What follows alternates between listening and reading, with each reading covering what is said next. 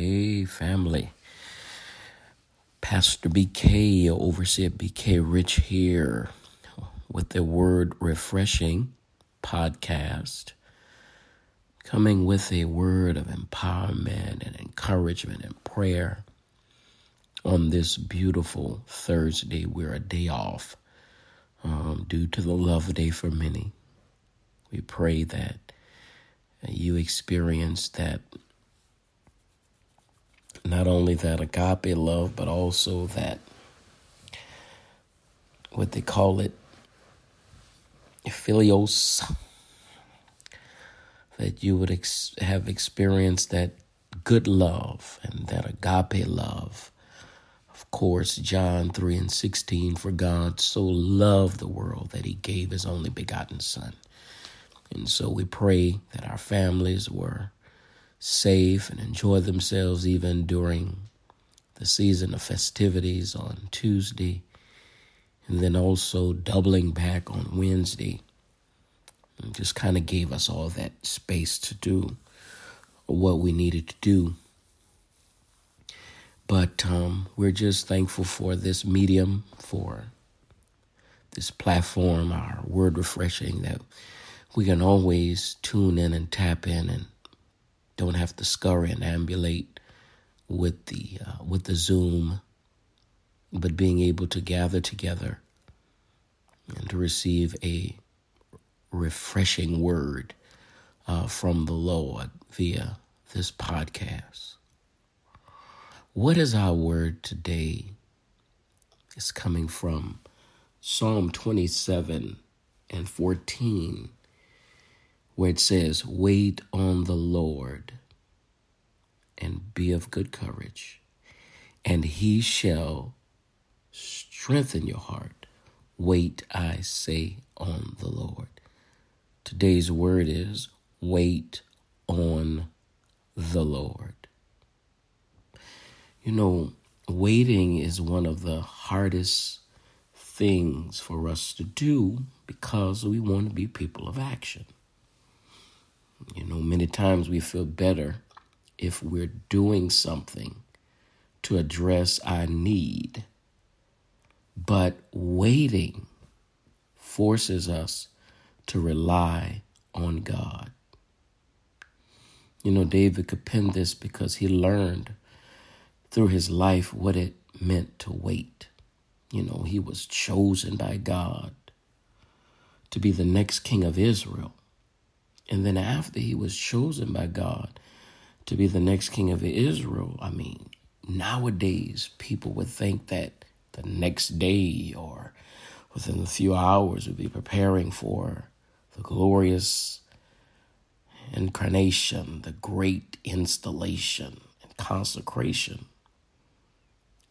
But after he was chosen by God to be the next king of Israel, David spent years waiting for the day God's word would come to pass in his life. Man, that's really thought-provoking.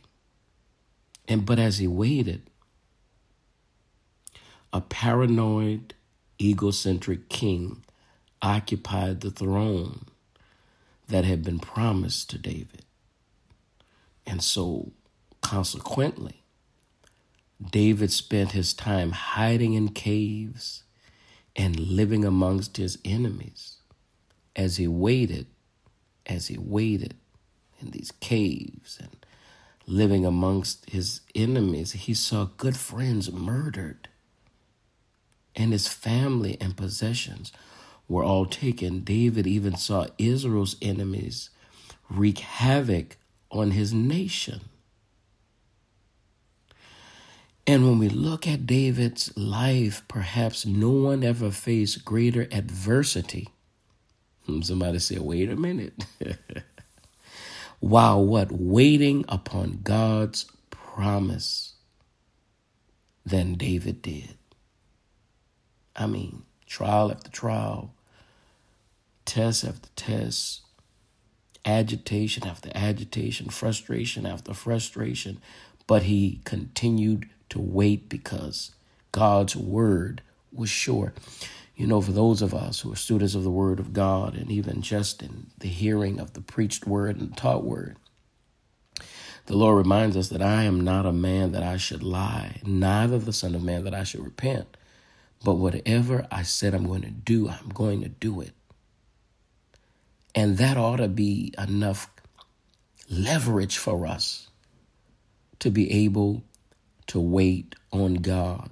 If he gave us a promise, if he made us a promise, if he has given us a word, he says, as the rain and the dew falls from the sky and return not hither, but water the earth and bring forth fruit, likewise my word, it will not return unto me void. And there was no one who ever faced greater adversity while waiting upon God's promise than David did. He certainly understood what it meant to become discouraged and fearful. But David also, get this, enjoyed the reward for waiting upon the Lord. He became the greatest king in Israel's history. And more importantly, through his trials, he became a man after God's own heart. My trials only come, your trials, our trials only come, what? To make us strong.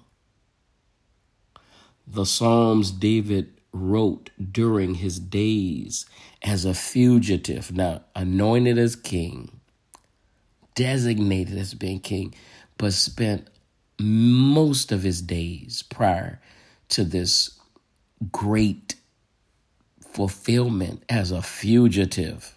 Man, think about that. And so during his days as a fugitive, he wrote this. Listen, there have been cherished words of encouragement. These Psalms have been cherished words of encouragement for millions of people throughout the ages. And through David's descendants, watch this, came our Lord and Savior Jesus Christ. Through his descendants came Jesus. So David's willingness to wait has blessed all of us. Times of waiting on the Lord can be some of the most precious moments in your life. If we are waiting on God for something, Isaiah 40:31 reminds us, they that wait upon the Lord shall renew their strength. They shall mount up with wings as eagles. They shall run and not be weary. They shall walk and not faint. If you are waiting on God for something, be encouraged. Additionally, subsequently, by Isaiah 40:31. And find that encouragement as you and I wait for God to fulfill his promises to us. Wait on the Lord. Be of good courage, and he shall strengthen your heart. Wait, I say, on the Lord. Father God, in the name of Jesus, we come once more and again just to thank you. Thank you, thank you, thank you, thank you. Lord, we thank you because you've been so good. You've been so kind. Oh God, in the midst of all, we thank you. You've blessed us beyond our wildest imagination. And yes, we say it over and over again. Our good days outweigh our bad days, and we have more that's right, that's going for us than what's going wrong. So the writer says, I will bless the Lord at all times, and his praises shall continually be in our mouth. Strengthen us, God, where we're weak. Build us up where we're torn down. Lord, draw us closer and closer to your altar. Draw us closer and closer to your word. Draw us closer and closer to your character and your will and your way. Help us in our areas of infirmities. May they be physical. May they be spiritual. May they be mental. Whatever area, whatever capacity, we know that you can heal and you can deliver. As a matter of fact, we're already healed and delivered. God, don't forget the sick. Don't forget the shut-in. Don't forget the widows, the orphans, and the strangers, and those who don't even have the strength or the capacity to pray. We pray for them that are in convalescent centers and nursing homes, those who are confined to beds, prison cells. Oh God, we lift them up to you. We pray for this country, this nation, this world. We pray for those who are bereaved. We weep with those who weep. We sorrow with those who sorrow. And we also rejoice and joy with those who joy. And God, don't forget your church, the ecclesia, the called out, bountiful harvest.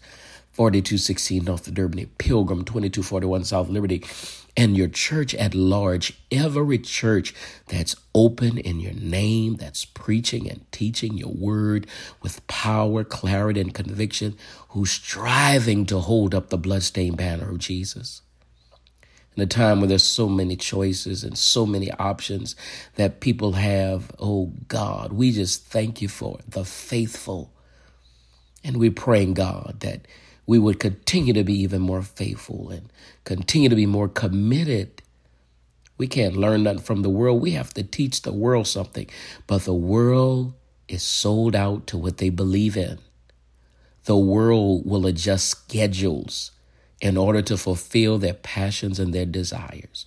The world will finance resources way above their means just to fulfill an event or desire that resonates within their heart. So we, the called out, the city that's set on the hill, you said we're the light of the world, the salt of the earth. A city that is set on the hill cannot be hid. Neither do men light a candle and put it under a bushel. As the word reminds us, as the word admonishes, encourages us, spring up a well in our soul. Out of our belly shall flow rivers of living water. Let us get on fire and excited about the things of you, God, and the kingdom. All of us have been through so much. We've been pressed beyond measure, challenges that were egregious. But, oh God, you delivered us and are still delivering us out of them all. So we're going to hold to God's unchanging hands as we continue to build our hopes on things eternal. Hold to God's unchanging hands. So we love you today. To God be the glory for all the things that you've done, you're doing. We pray for those who are lost without a Savior, that they will get to know Jesus, that they will confess it with their mouth and believe in their hearts the Lord Jesus, that God raised them from the dead, and they shall be saved immediately by faith. So we thank you and we praise you. We claim the victory. Peace of God that surpasses all understanding, the peace of God, the prosperity of God, the favor of God, uncommon and unusual. We call those things that be not as though they already were. In Jesus' name we pray. Amen. God bless you, saints. We love you. We'll see you this Sunday, 8 a.m., combined worship at our Uptown Church, Pilgrim. This is, of course, Black History Month. So much goes on in this month, and even with Mardi Gras and all of that, our attention and has been a little bit distracted as it relates to that. But let's remember all of the great strides and sacrifices and lives that were given for the betterment of Black people. And we're just so thankful and grateful for their lives. And we love you, and we thank God for you. So listen, hey, we're on top. We're going higher. What's coming is better than what has been. For greater is he that is in us than he that is in the world. Our future is much better and brighter than our past. And we give God the glory for that. We love you, family. And we'll see you on Sunday. Be blessed. Talk to you then.